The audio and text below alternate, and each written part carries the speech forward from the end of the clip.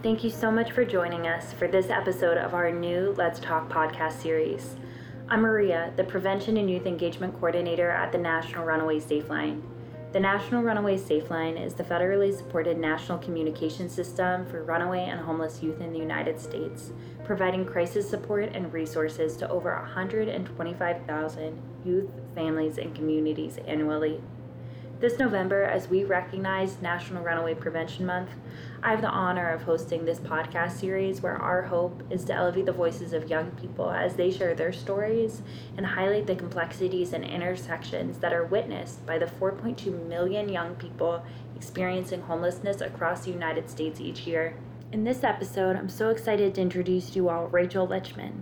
Over the past few months, I've had the privilege to work with Rachel and learn from her as she has shared her story and her advocacy to national audiences. Rachel joins us today from Madison, where she is currently a student at the University of Wisconsin, studying sociology and women and gender studies. She's a member of the NRS Youth Advisory Board and a member of the Dane County Youth Action Board. Rachel, I could not be more excited to have you as our guest today. Could you share about how you became involved in youth advocacy? So I'm Rachel, and I am currently a student at UW-Madison. I'm also an artist and a writer. Youth homelessness is really important to me because I experienced it. I ran away from home when I was 18, and I was homeless for 3 months, and in college I've just really struggled with housing insecurity and food insecurity, and I just realized through that experience there were not enough services for youth and not enough awareness about the issue, and so I really struggled. And so being able to advocate for homeless youth and advocate for better services has been really important to me so that other youth don't face some of the things that I faced. It's incredible that you have transformed your experience into becoming a platform for advocacy and in doing so, bringing first-person perspective to this field. Are you comfortable sharing what led you to leave home? Yeah, I think I'm comfortable talking about that. All the things that were going on at home kind of led up to things were super unstable in our household. My parents were always fighting, and there was just a lot of yelling and stuff like that. And I think the way that I coped with all the things going on in our household was just being quiet, and so that always kind of led to things being taken out on me. But around that time I started getting sick. It was I was 12 or 13, and I think just the response was oh, you're just doing this to yourself, this is you're just anxious. I remember my mom would laugh when I first brought up symptoms, and then I ended up losing a lot of weight, and so that just sort of spiraled into me getting diagnosed with an eating disorder, even though it was related to physical health problems, and then being institutionalized, and then I experienced sexual abuse in that institution. And after that I just didn't talk about any of the sources of extreme tension in my family. I felt there was no one I could talk to about what had happened, and the ways I kind of reacted to that whole situation my family had a problem with, and so I was institutionalized again. And eventually I just stopped talking about my body and my symptoms, because I was this is I'm just gonna get institutionalized again. That sounds incredibly traumatic, and I'm so sorry this was your experience growing up.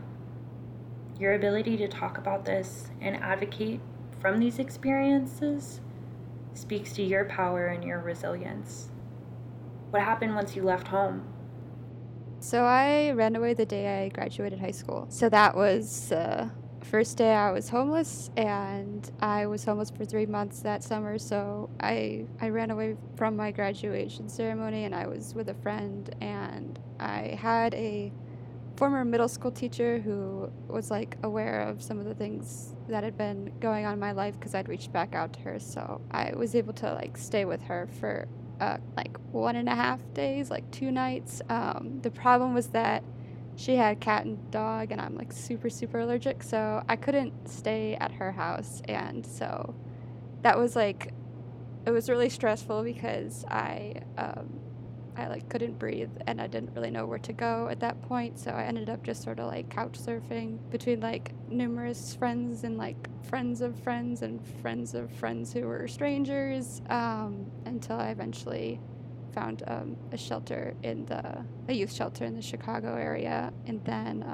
I worked at like an overnight camp that summer, and so I had housing there for like a month and a half, and then I was homeless again before I came to college. Yeah, and then while I was in college, I was never homeless again, but there were a lot of times where I was like almost homeless, like over winter break. They tried to kick me out of the dorms, and it was like only kind of last minute that I was able to work something out. Once you were at college, were you better able to access healthcare? Did you ever receive a diagnosis for the symptoms you experienced throughout your adolescence? At that point, it seemed like I had no pre-existing health issues because I just like didn't have access to diagnosis. So I'd like enrolled in like all these studies, and like the only diagnosis I did have was PTSD at that point. And so it was like an exercise stress test on like PTSD, and the control was like healthy woman. And so I like enrolled as like the PTSD person with like no pre-existing health issues or besides that, right? And then I had to do like an exercise like study, and the guy like noticed, like they like monitored your heart rate, and he noticed my heart rate was like extremely high, and he was like, "Are you sure you don't have any like heart problems?" And I was like, "No, I don't have any heart problems." But then that led me to like later suspect, when I was like having all these health issues, I was like, maybe it's something wrong with like my heart. And then like maybe it was like maybe like 9 months after I did that study, I was like, okay, I think something's like wrong, and I ended up just like going to the like emergency room, and I saw a cardiologist, and that's where I got a diagnosis. I'm diagnosed with like POTS. It's called postural orthostatic tachycardia syndrome, and I also have a connective tissue disorder called Ehlers-Danlos syndrome. So the like diagnostic criteria has to do with like cardiovascular stuff, but it's actually like a neurological disorder because it has to do with the way like your nervous system, like the part of your body that actually regulates your blood pressure and your heart rate is your nervous system. So yeah, it has to do with like how that my nerves are damaged. Those nerves are damaged, so like it can't like regulate those functions. I was like just like wondering, I was like, if they had diagnosed like that condition like when I was a kid, I mean, I don't know if that would have prevented me from being like institutionalized, but I don't know, but I don't know, but it probably would have changed a lot. I mean, it might not have, but I think at the very least it could have been like, oh, I could have started getting like treatment earlier and wouldn't be in this like state that I am now. Do you feel like your ability status impacted your experience of homelessness? It majorly impacted my experience being homeless. Just like, first of all, just like leading into it, like I feel like disability and like mental health and physical health were like some of like the extreme sources of like tension in my family, and so like just like leading up to it, it was one of the major things. But then also during it, I had no access to healthcare, and I just felt like until I could really get access to healthcare, like I feel like I have to just like push through these symptoms, and that doesn't really work when you have a chronic illness, even if you don't really like know what that chronic illness is, because I just like I remember I like part of my chronic illness is like I have really like difficulty standing, but like most of the jobs I could get are like service jobs when I could first get jobs, and so I'm like standing for like I remember I worked like a 6:45 a.m. shift at like university dining, and like I just like wake up, and that's like for me when my symptoms are like worse because I've just like gotten out of bed, and so like I'm like really dizzy, and I just be like standing, trying to like stand there and like work, and